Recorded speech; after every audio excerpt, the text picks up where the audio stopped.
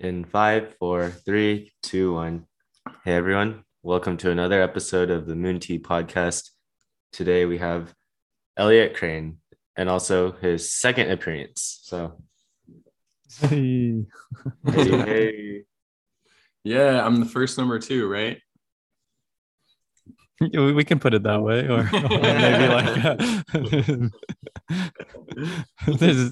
maybe we'll let you think that. Yeah. Okay. Thanks. That's all I want is validation. You could be the first number four if you want. Perfect.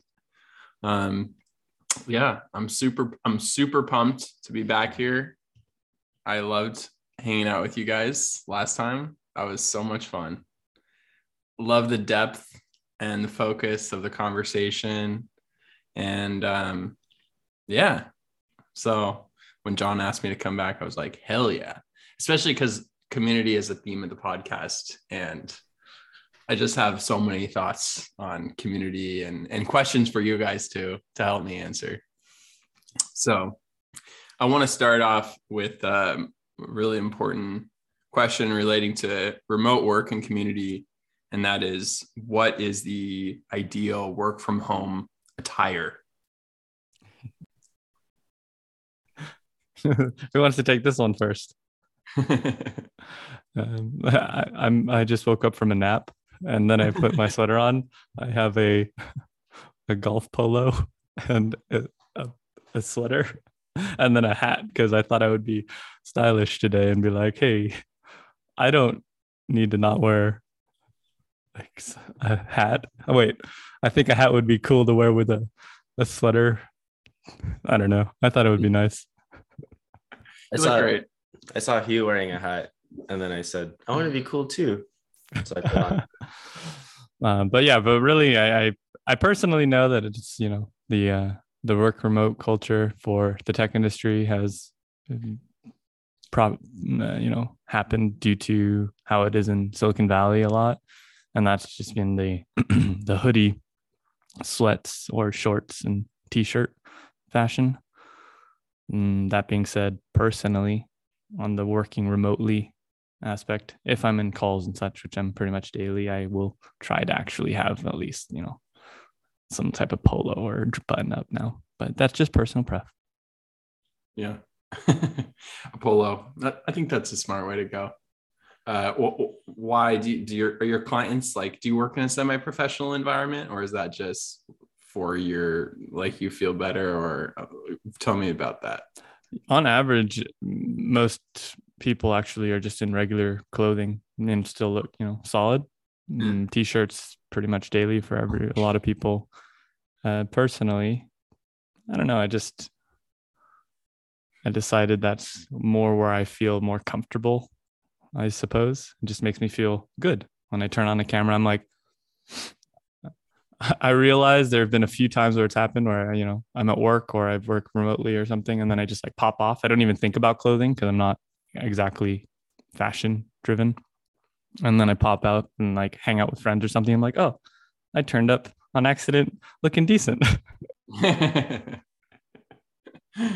You just slid into that social situation, not on purpose. That's exactly why I actually realized this is a good benchmark to hold. Yeah. I know, right? It's true. I think for me, there's a little bit of that competitive nature to it. I'm like, if the other guy's wearing a t-shirt, I want to be wearing a polo. Could just do a little bit better. Yeah. For me, most days I am just kind of a t-shirt person, but I've been in this remote work community for a month that I've been living with. And when I'm around them, I just feel this drive to wear collared t-shirts and collared shirts to put on the appearance of professionalism and seriousness. Because there's nothing inherent in my environment that forces me to be. So by putting on a semi-serious t-shirt, I feel more focused on my work. So it was a requirement to work remotely to be in that house? It's a good question. I don't actually know. I mean, there's a where I'm living now, there's a student as well. So yeah. And they don't do any checks or anything like that. But I think it's just like a certain kind of vibe that filters out as well. Like if you wanted to just party, then you would not move into a place like this because everyone is like busy during the day and doesn't stay out late and like party like crazy and stuff like that. So yeah. Yeah. What about John? Yeah. Oh yeah. Yeah. What about you? What about me? Yeah. What was the question? What's your virtual attire? Yeah, what's the virtual attire? I mean, I'm in the office like 3 days a week these days. Yeah. But I work in an industry where people traditionally wear suits to holiday parties, and that's new for me. But I think my long-term goal is to dress in a way where I can always like jog or do a yoga class. Just be totally ready if that opportunity comes. So yeah, like my goal is to be like the Lululemon man. This is amazing. I love how I love that. What is this? I don't know. It's just like we're similar yet different. Like mine was to like look enough to go out to grab a bite, and then John's like, I want to just be ready, to hang out, and then also go to yoga and something active. I'm like, that's really cool. Active wear while you're professional. All right. Yeah. And I mean, I wear a button up to work sometimes, but I used to always wear a button up when I went to the office. And a few months in, I woke up one day and then I realized no one cares. My manager's manager is just wearing a t-shirt, like to work. And I was just like, if it's a deterrent for me to get to the office, because I have to choose a shirt, then I should just do whatever I'm comfortable with. So sometimes I wear a button up. Sometimes I just feel like looking a little more professional. But my goal is to like more and more be transparently whatever I'm comfortable with, and then to care less about what is professional for other people. So another thing I did was I changed my LinkedIn photo from something that people recommend to me hiking with like these awesome mountain ranges behind me.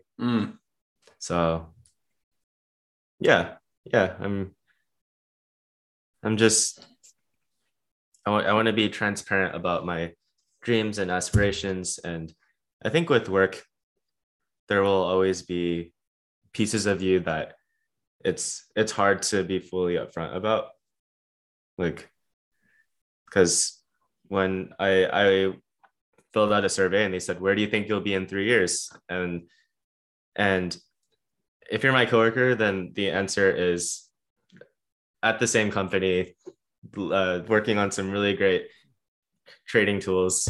But the answer that I was thinking was like, I don't know, hopefully like backpacking and like France or something. I don't know, but like hopefully if I am in a corporate environment, like hopefully I had a few months to go and do my own thing.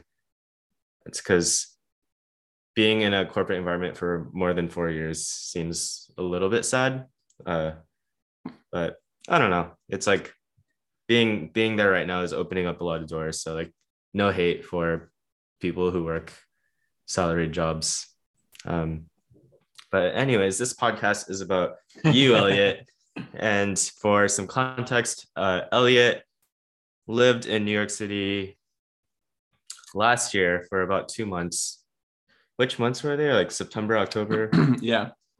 And then went wherever the hell you did for all of winter.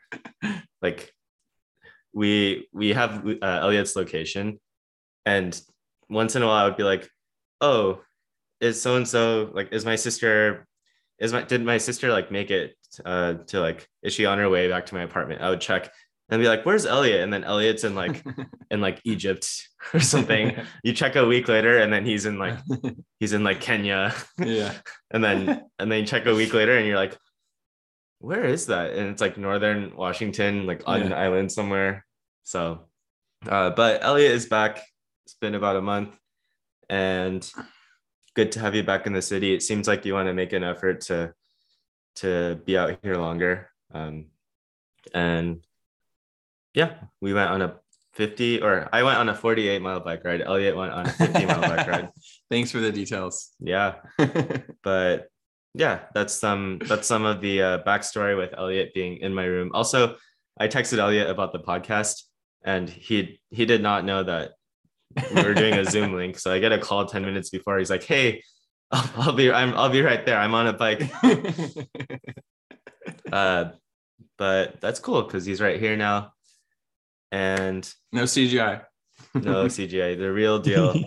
But yeah, Elliot, do you want to talk a little bit about the community that you're trying to cultivate, what you're trying to get going when you're out here, and if you've been like how that progress has been so far? Yeah, for sure.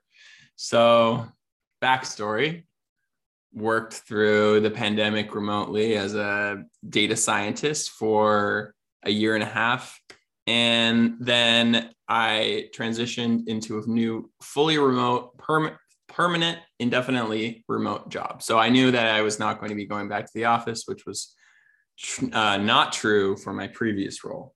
And so one of the main things that for me makes or breaks the remote work experience is how much of a community feeling and how connected do I feel in my day-to-day work life.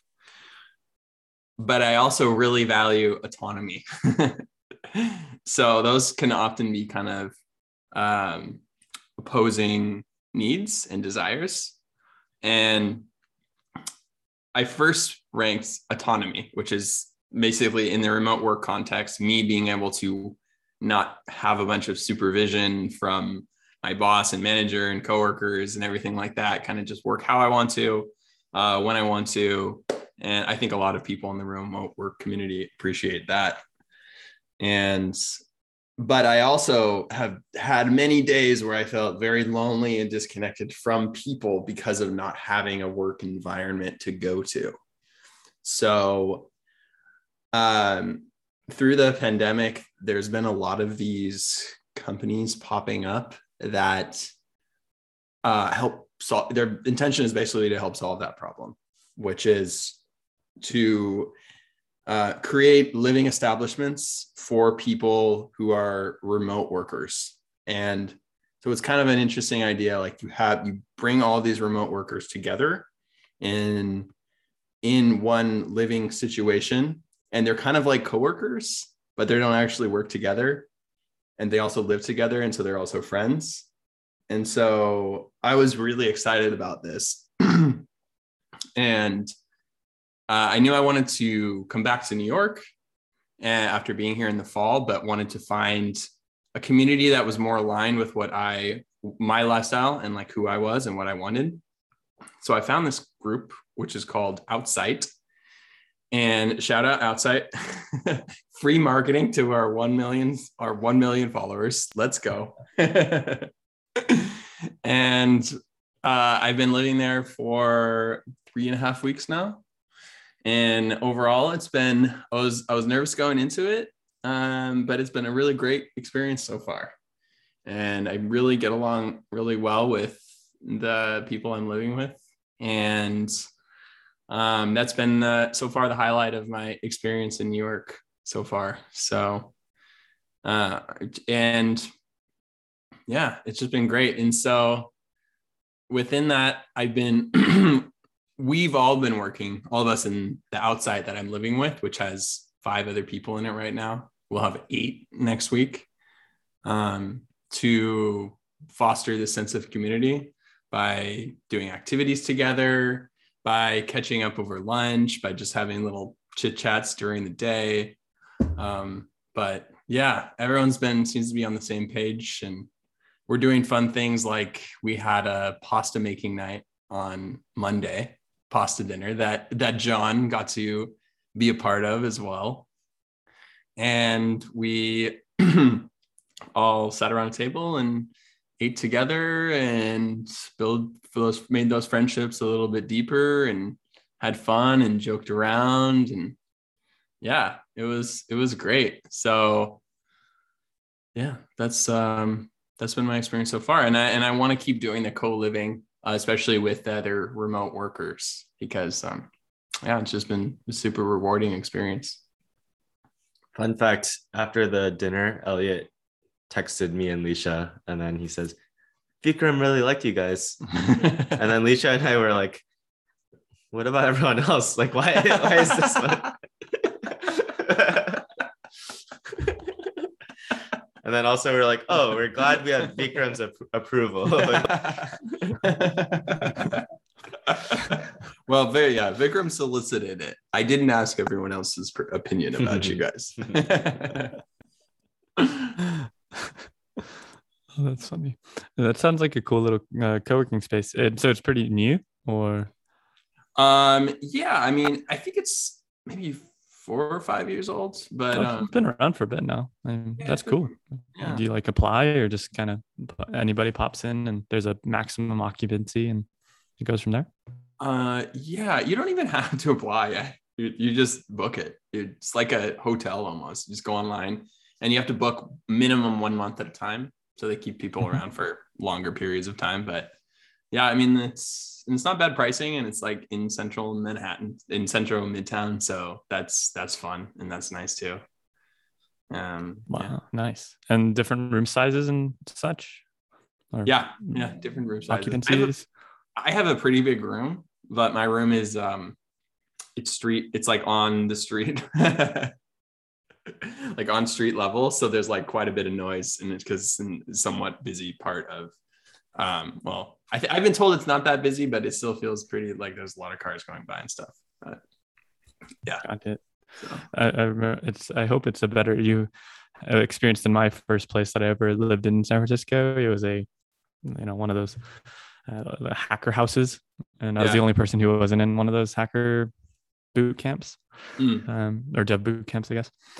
And there was a 3-bedroom, 10 people, and in one bedroom was 4 people, 2 bunk beds.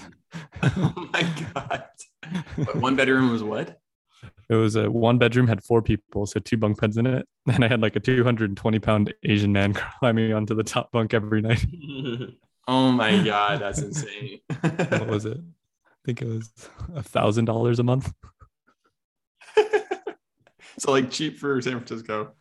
Yeah, I mean, and then I moved out to Berkeley to try to figure out my life. But that's what happens. I mean, sometimes people just, you're like, I don't know what I'm doing here. Where do I live? Okay. Yeah. And then you're like, oh, there's 4 people in my room. Yeah. This is new. I thought I just graduated college and I'm an adult. Yeah. I guess I'm space not. than I did in college. Yeah, really. That's super funny. I was staying in the Negev. You might have remembered this because we hung out a couple of times. Yeah, you were at the Negev, right? So I lived there too. We were there. Wait, really? Yeah, I was. So I think we were different times. I feel like I remember this. That was the 40-person like adult dorm basically, and it had the theater room. Yeah. That's exactly, and that's how I actually met a good crew of ours, and then we kind of like found a place and offboarded. How long were you there, Hugh? I was there probably 3 or 4 months, I think. Oh wow. Yeah, it was after Berkeley. I moved in after 10 minutes in Berkeley. I was just like, the commute's too far, and then I needed to go into the city, and then I decided, okay, I guess you have to drop quality of life. And then Negev was nice in a certain way, but so many people, but also, had its perks. And then moved to a house with people in Mission after, but it's fun. Yeah, for sure. I like I did like the Negev. Was it 40 people? I thought it was like 75 people. Probably, maybe I'm understanding it, but there was a lot. That's all I remember. And there were experience, I feel like community housing, when it scales, needs to be scaled in a certain way, or else you get too many different characters. I'll be honest. There were some days I was like, wait, what? Like, who is this? Like, why is this person? Why am I living with this person? Like, what are you doing you're doing NOS canisters in the living room? Yes. Oh no, or whippets or whatever. Oh, this is true. I lived with some guy who was like had a felony's worth of like every single drug. I was like, this is so we're selling community housing very well right now. We totally are. Yeah, I mean, if you're into that. I mean, Elliot, aren't you planning to move to a house with 27 people? I am. Yes, in Brooklyn. That's my top choice right now. So we'll see. That's amazing. Wow. I haven't thought about this in so long. Yeah. Tell me what's causing that decision. That's awesome. I hope. Well, I just love the co-living. I like being around a lot of people, because it gives that sense of kind of social freedom and social, what's it called? When you feel like you have a lot of something. I can't remember the word. Yes, I am trying to think of it too. It's extra overflowing. I don't know. Surplus of surplus. Yes, there it is. Economics. I studied economics, also a surplus. And yeah. So, oh shit, what happened? Okay, sorry. I don't know if this is PG podcast. And let's see. But yeah, it's like I don't feel too lonely. So when I go out to meet people, I feel much more comfortable. It's not like, I've been hanging out with people all day. So I like it a lot. I'm very much an extroverted person in that way. So for me, it's a good fit. I might be there until I'm 70, 80 years old. I have no idea. I hope so. That would be cool. I do have this one image of myself as being like the caretaker when I'm like 70 or 80, who just is like the cool caretaker who just kind of hangs out there and bonds with people and hangs out in the living room. And everyone's like, wow, they're so cool. And I'm just, yeah, that'd be my life. Wow. Interesting. Huh. So you're interested in living in those community houses for the foreseeable future? Yes. All around wherever you're allowed to work. Yeah, I do. I really do. For sure. That's cool. Yeah. Fun fact, the only thing keeping Elliot in the US is that he works for a healthcare company. So it would be a HIPAA violation to not be in the US. Yes, this is true. Not a HIPAA violation, but we tell our clients that we don't do that. We don't access their data from abroad. So yeah. Well, we'd be in Mexico right now. Love that. There's a movie called, I'm trying to find it really quick, called The Untouchables. It's a really good film about a caregiver, about a Parisian aristocrat, quadriplegic. Yeah. That's a good movie. It's French. That was a really good movie. Yeah, it's French. Super good, actually. Yeah. I could see you being that hip caretaker. Thank you. I love that. So what's after New York City? I know this is hard to think about, but curious if you've thought about it at all. What's after New York? Or are you going to be here for like a decade? I have no idea. I think I would probably go somewhere warm, like San Diego in the winter. So I think I'll maybe leave New York in I don't know, November. Wait, that's when Leisha and I are thinking about moving. Oh, really? Yeah. Well, no. All right. Well, no surprise. Yeah. Elliot's just like, all right, well, John and Leisha are leaving. Yeah. That's my cue. What's the point, Okay, I have a community question for you guys, and which is when in your working career have you felt like you had, this is a multi-part question, when have you had like the strongest sense of community, and a working context in which you feel like you had the least sense of community? And how do you feel like that impacted how did that impact your work and your overall well-being?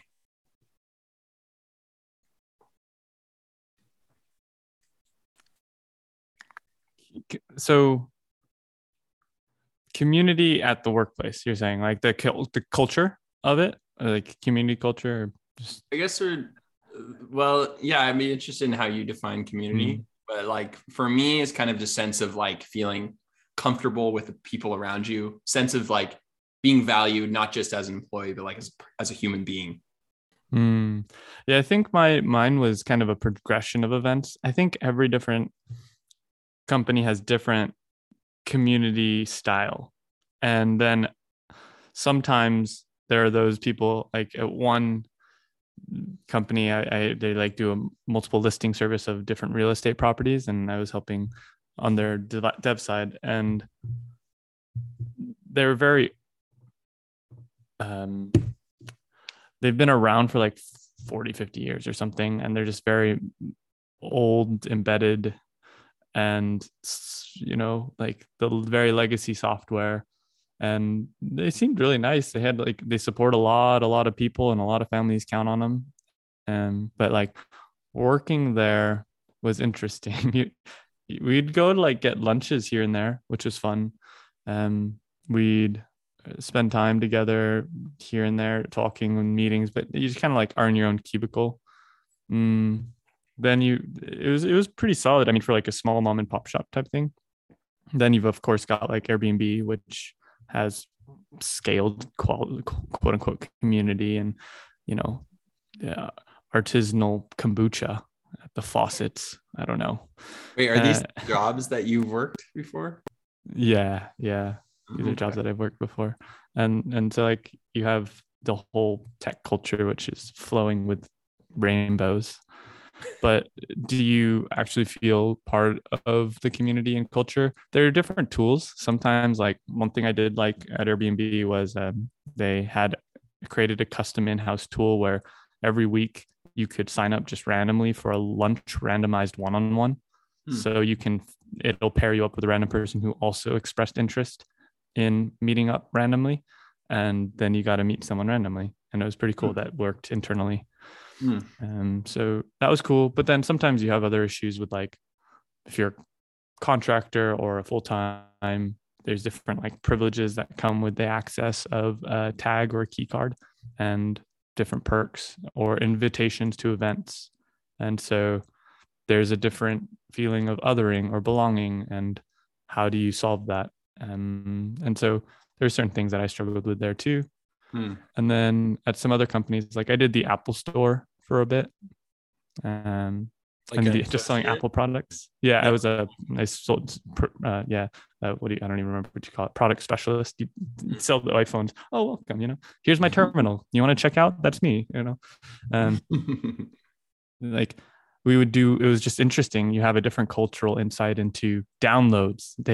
You'd have like every morning or pre-shift, you'd meet for like 5 minutes before a shift, and then they'd do a download for you of the day's events or the info, and then they'd profess Apple like propaganda, and it was fine, and it was really solid. But that's also over the top, and you can definitely tell there's it's just this interesting environment where you're like, this isn't fully real. Like this just seems very almost artificial in a way, but also kind, and everyone was caring. But it's also like, we're Apple, we're incredible. And then you're like, then you hear stories about other employees there, and you're just like, some people don't like what's happening, or it's like interesting bureaucracy in a sense. But also you had like Angela on the screen every day, and then she'd give a hurrah speech, and she'd talk with her hands, and you'd be like, I'm connected to the corporate side. So like Apple salespeople and Apple corporate, definitely a divide. And like always people are trying to get into corporate. So interesting there. And then now my work right now, cool quality, never met anyone in person except for like 3 people. And yeah, I mean, how do you craft culture and community on Zoom calls and have teams that are small and just like how do you organically do coffee or water cooler chats, or to create bonds that way, or tap a friend on the shoulder and goof around or ask a question? I don't know how you organically do that. I'm still figuring it out, but that one's a really hard one too, but enjoying it so far. I think we've got something good going. Cool. Long answer, I guess. No, thank you. That was very interesting. I did not know you worked at Apple Store and artisanal kombucha. Oh, sorry. Artisanal kombucha was what they served at Airbnb. Oh, okay. No, my fault. Yeah. I didn't realize that's what you meant. Gotcha. I was like imagining you as this door-to-door like artisanal kombucha salesperson. No, that would be fun. I genuinely would sell a few, actually. That's funny. That's kind of interesting. It's like with the larger companies like Airbnb and Apple, with these kind of like techie or like these strategies that they have to implement to like kind of create community and connection within the company. It's like two-part. You're like, oh yeah, this is a genuinely nice thing, but also like, what's the agenda here? Like, what are you trying to accomplish? So yeah, I get what you're saying about that. What about you, John? My first job out of college was at a startup that grew a lot over the course of the year that I was there. I think that was really cool. This was before I did dev work, and I was not particularly thoughtful about career or building skills or anything, and I also didn't know how to work, and so that was interesting because I liked the community and I did not like the work. And it's interesting now because I started my current job remotely, and then now I'm in the office, and some days in the office I don't talk to anyone all day. Well, some people, a little bit of chit chat, but I also enjoy the work a lot more than I did at other jobs. And I think over the years I've just been smarter about knowing what I'm trying to get out of work and knowing what projects I'm trying to be a part of, and just being really honest with myself with what I'm trying to get out of work. So that being said, I think that, I mean, we all see parts of this, but the idea of being at the office and being friends with your coworkers and all of that is changing a lot. I think going forward, I will most likely be completely remote or maybe hybrid, but like probably completely remote. And it's not a particular goal of mine to be good friends with my coworkers. I do want to be friendly with my coworkers, and I want to work with nice people. But if I can do my job, like work on the skills that I'm looking to gain and get paid to learn, and then also like build useful things for communities and, you know, not do harm, then I'm happy. Like I don't like, over the pandemic, Zoom happy hours were the most awkward thing. And like yeah, anyone watching, I will not attend your Zoom happy hour. Sorry about that. What about my Zoom birthday party? Will you attend that? I'll make an appearance, but yeah. How about you, Elliot? Well, yeah, that is very interesting. And I definitely relate to the aspect of not like wanting to be friends with your coworkers. It's not like I have a resistance to it, but it's just too hard and to do. I don't think it's too hard. Like, as he was saying, to make that kind of effort, or at least it just takes a lot more effort than in person. And But yeah, it is nice to work with nice people too. For me, yeah, no, that's interesting. I think where the experience where I've had the most sense of community has actually been just at my local beach club in my home city, where I worked as a lifeguard for 7 summers. It is by far my longest tenured position. And yeah, and that was great because I would always be seeing people that I knew, like from the neighborhood. My friends would come down, my family friends, sometimes my parents would come down and like give me food or barbecue there, and then like give me leftovers. Ooh, winning. Yeah. So winning. And there was also the fact, because the job was obviously not stressful at all, it just kind of relaxed and socialized with people and everything like that. So that was definitely one that I felt like very, very connected. And I think kind of tertiary to that, I was working for about 1.5 years of the pandemic from my parents' house. And I was living alone, and then I would commute in the morning to my parents' house and then work from there. And I would just hang out and chat with my parents, sometimes my sister. And that was really great too. And there are mornings when my mom would be like out at the gym or something like that. And I'd come in and be like, "Where's my mom? I want to talk to my mom." And she would like make me lunches and food, and like, we would take long afternoon breaks and like go to the dog park, and that was great, and walk around and chat and everything like that. And that was so great. So much better than like just staying in my apartment all the time. And I think it helped my work too, just because I just felt more relaxed and at ease in general, and so I could focus better and be more confident, all that good stuff. Situation when I did not feel sense of community was when I was a contractor at Microsoft. As many contractors at Microsoft, I think, can profess that I was isolated into a like contractor bay, which is like separate. It's just contractors that all work on different teams. And like my actual team was like of the full-time employees that I worked with were in like a completely separate area. And so I wasn't allowed to, like, it was very inconvenient and unnatural for me to socialize with them at all. So I didn't really. And I also couldn't go to like their lunches, their team lunches, or like any parties or anything like that for variety of like legal and like liability related reasons. But I definitely didn't feel a sense of community there.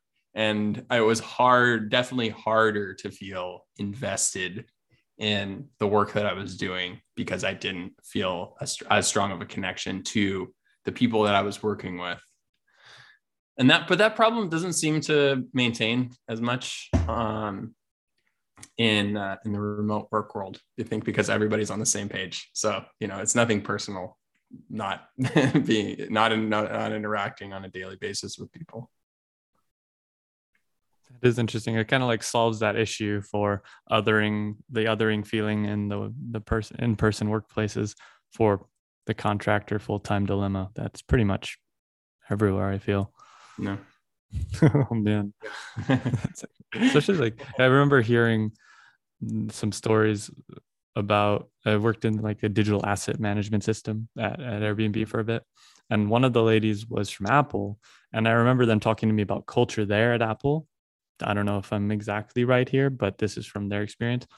Like, one good thing was. Hold on one second. Speaker microphone. Bless you. But one thing was like you'd tap on a door and you hold it open, you let people go through, right? But at Apple, I heard, and this is kind of a rumor, but also I'm pretty sure this is true because I heard it more than once, is you would like have to tap the door, close it, And then even if there's someone there, I was like, wait, what? Maybe that was like in the contractor bay or something, but it was Oh, weird. You're not allowed to hold the door open for random people Right. if you tapped in. You have to have everybody tap in. I was like, Right. whoa, that's kind of crazy. And then yeah, they had like a siloed room for those digital archival contractors at Apple, and they're just totally separate. You can't get it further. It's like, all right, this you're working there, but you're not really part of the culture, whatever that culture is. Yeah, it is really a trip. Don't think differently. Think the same. Think whatever you want to think. I think at scale, right? At scale, think same. Think the same. Apple's kind of weird though, because Apple's employees do not know what other employees are working on. Yeah.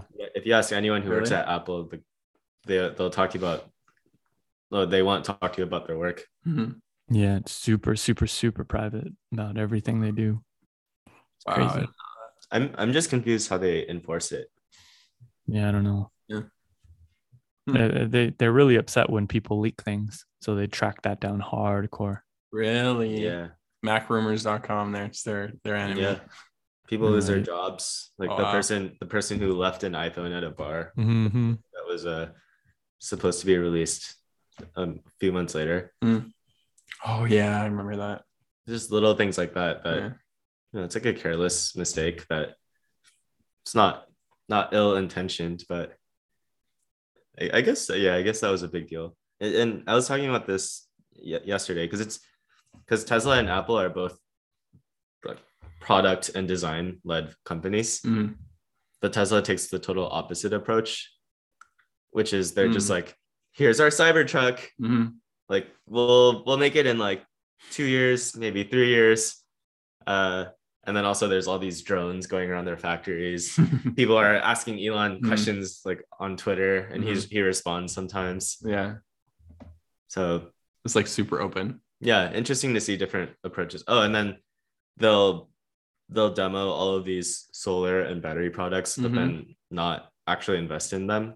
And so it actually ends up boosting a lot of other stationary storage and solar companies because Tesla doesn't have the capacity. So it's like other companies will be like, oh, okay, well, we're getting more business. All right. It's just weird. But whatever. It works out for Apple, it works out for Tesla. Yeah, Yeah. that is very interesting.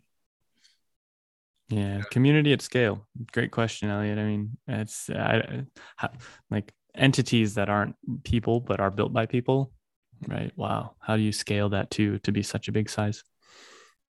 Yeah. Follow-up question. Do you think the internet is a good thing for building community? My initial reaction to that is technology is neither good nor bad. It is how we use it. And though with that, right, the internet being how do you scale communities? I think it's done a lot, but also done a lot of positives, but a lot of negatives. And like Facebook, for example, I do have a lot of issues with in a lot of ways. But it also is extremely fantastic for a lot of people for Facebook groups and different ways in which they chat and meet and socialize too, especially during a pandemic. So it's like, I have so many feelings about Facebook in my own way, but it's like, all right, it works for others though. Yeah. I think what I read is like that in general, like the psychological research that they've done for social media usage is that it's neutral or harmful if it's just people going on the internet to go on the internet, like that's the end. But if they're doing it in a way that's facilitating in-person meetups, then it's generally a net positive for people's lives. They're actually makes them go out and interact with other people in the real world. That's awesome. Also depends on how you measure it and how you value different things. But yeah, in general, the more time you spend on social media, there's a direct correlation with levels of anxiety and depression. So it's like a very clear relation. I mean, there's never causation, but there's a very clear relationship between more time spent on social media and levels of anxiety, depression. So I think for like a preteen girl, it's probably like the worst. I feel like it's especially dangerous for that demographic. And then maybe for us three, it's we're a little bit less dumb, and so maybe we can handle it. But yeah, it depends on the individual. Like I don't use Instagram or Facebook, and I think those ones are like the easy ones to, like, as we all defaulted to. But I also think there's community in the internet via video games and stuff like that. And is that all in that negative and or neutral? I wonder, because a lot of people play like League of Legends or Dota or Minecraft, whatever, and those are very community based. Or there's like a new one for young kids. I have some little bro kids friends that I try to hang out with here and there, and they play a game called like Roblox, and they have a lot of community. I'm like, whoa, this stuff is pretty intense. And is it good or bad? I wonder, or neutral?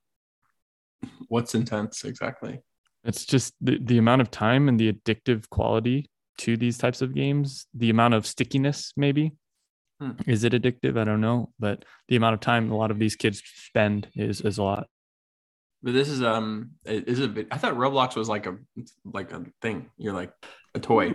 No, that's something else. Roblox is it's a video game platform, but there's also a developer ecosystem, and so kids can make like skins and they can make, I think you can make games on it. Yeah, totally. Mini games and stuff. It's like a big player in the in that whole metaverse world. And yeah, a lot of kids are playing on Roblox. Yeah. Millions. There's like a 16-year-old who created and has been creating a development shop for Roblox custom made games or something, and makes over like a few $100,000 a year now. Wow. That's crazy. And the demographic is like teenage boys, basically. I think it's like younger, to be honest. Yeah. That's crazy. I think the question of is the internet not good or not bad for community I don't think it matters that much, because it's happening anyways. And it's just a tool to enable whatever community you want. And so it's just like, if you have bad intentions, then the internet lets you do bad things a lot easier. And if you're just a regular person who wants to meet other people, like it's like we watched Batman last night. Do you remember? Oh wait, you weren't there. Sorry. Oh, okay. Yeah. I'm not gonna spoil Batman, but this. If you watch Batman, this is related to what John's saying. Sorry, go on. Like if I'm really into knitting, and I want to hang out with people who are also into knitting, the internet is a great place to get connected with people. I mean, I'm saying all this stuff that we already know and we've lived through already. So, well, I think it's good to. I think people give so much hate to social media. It's usually the first response. So, it is good to remember the some of the positives as well. Yeah, that's a good question. Great question. What do you think? Just in general, well, I mean, the internet can be defined so broadly. Like if I video call John, is that the internet? Yes. They're TCP packets going back and forth or whatever. TCP. Is it TCP or something type of packets that are going back and forth of data right now to keep our voice? Yeah, exactly. Yeah, you're right. This is the internet. So yes. Are we fostering community right now? I don't know. Or are we making the world a worse place? Do we have bad intentions with this? I mean, is YouTube bad because we're just adding content to YouTube and or Spotify and or Apple Podcasts and Google Podcasts? Like, are we contributing to the addiction of society? Yeah. I don't think we are here. To the 1 to 2 listeners, we have lost 2 now. Yeah, with like the burgeoning of TikTok, which is like 10 to 20 second videos, the 1 hour podcast, those are the true danger. with 10 listeners and five of them being John and Hugh, like making sure that it works. Refresh. Oh no. Yeah. Yeah. But I do think so. Actually, it's funny you bring that up. Internet and community. So really cool idea that there's one day. Hopefully, I'll be able to name drop them, but right now I don't think I want to. Is they're an NFT creator shop, and they're like a group of 3 trying to create a startup, and they work 2 doors down from me in the office that I'm in, and I just had lunch with them yesterday, and it's a really interesting idea for anyone here that's interesting. And I'm kind of curious now to think about this from a Moon Tea podcast perspective. And so with the rise of cryptos and NFTs and stuff, there's the ability to kind of create like artwork for it. And everybody knows about artwork, but a lot of that is just valueless. But there's this interesting thing, and that's what I was diving deeper into yesterday. And I was like, whoa, I mean, it's simple, but makes sense. It's like these communities like Bored Ape Club or the Gary V Club type thing. They actually have these NFTs that give out to people that are limited supply that people can purchase as like seats to then get access to certain events and or be part of certain communities. So you're talking about like the next generation of what is the internet. I guess we call it Web3 of community. And I'm genuinely thinking like, how do we get our own, long story, technical, our own smart contract that is minting our own NFTs for a Moon Tea podcast for us to each have tokens of access for contribution and or just being part of it, and just find something we can do with it. I don't know, like how do we play? And so I've been really lacking personally the feeling of play and or exploration in my personal life compared to work life and like personal projects. And so that's something I do want to look. I've talked about this for months, but I'm figuring it out, John. I didn't know where to look, but it was a really cool thing yesterday. And so like, what is the internet? Good or bad for community? I think it's how we take it, how we use it, but also there's some really cool new cutting edge developments for how the artistic community and the creator community have been and are utilizing this. And how can we possibly hop on the train that might be fun for us 3 and others? Stay tuned. That's very cool. So you can make like some kind of an exclusive membership that's based on an NFT technology. Yeah, because it's basically crypto underlying, and each crypto asset is just a unique address. So it's your own private key. So your own private like lock. And so everybody can get their own private key to a community, virtual community, right? And then that can cause us to, I don't really exactly know, but I guess that's where what everybody literally is trying to figure out and play with. But yeah, it's like scaling community. Your hacker house, or whatever, your community house might even have their own crypto thing of NFTs, or who knows, man. It's interesting. Are they like, do they stay around? Like if you give someone an NFT membership to your community, like do they get that forever essentially? Yeah, it's really cool. So basically imagine we all have our own wallets, right? Like I've got a wallet here and it's a digital wallet.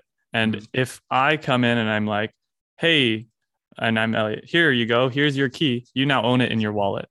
Yeah. And forevermore until you transfer it to someone else, and or like that blockchain totally crashes and the world blows up and all the database servers go down and we lose all that data, which will not probably happen. Those are the only ways that you will ever lose that key. Yeah. Interesting. That's very cool. But that would help solve some interesting issues. That's why people are excited about it. I tried to be excited about it, and then there's too much out there. So if anyone can TLDR it and the things we should care about, please come on the podcast and let us know. Please. That being said, Elliot, we're nearing the hour, and we're curious what words of wisdom and parting thoughts you had for our listeners. Words of wisdom.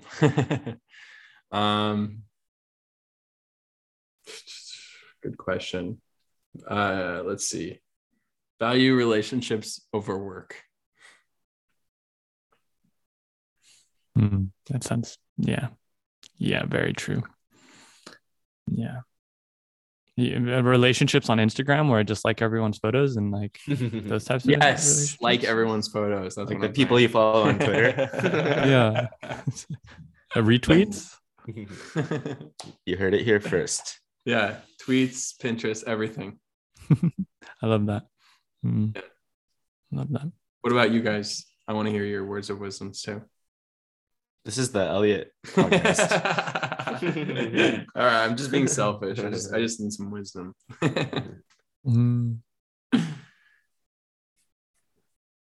What would it be? Go for a walk and try to see the sunset at least 3 times a week minimum. Wow.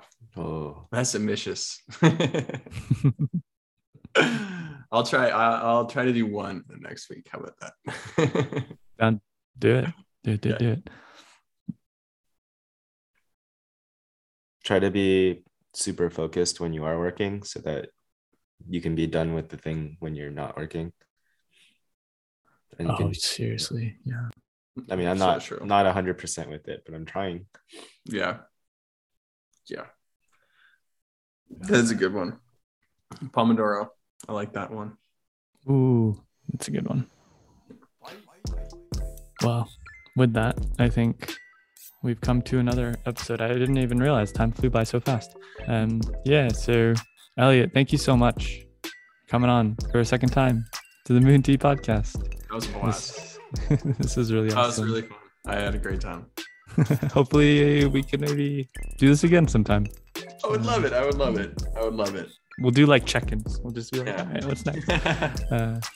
This is to anyone listening who might be new. If you are, awesome, welcome. If not, cool. But this is a podcast where we talk about craft, community, building meaningful careers. If you ever have any questions, want to reach out, or have anyone you can suggest and you think would enjoy coming on the podcast, feel free to email us at moonteapodcast@gmail.com. And with that, we've got our co-hosts, John Kim, myself, Hugh Berryman, hosting and saying see ya again next time. Peace. Peace.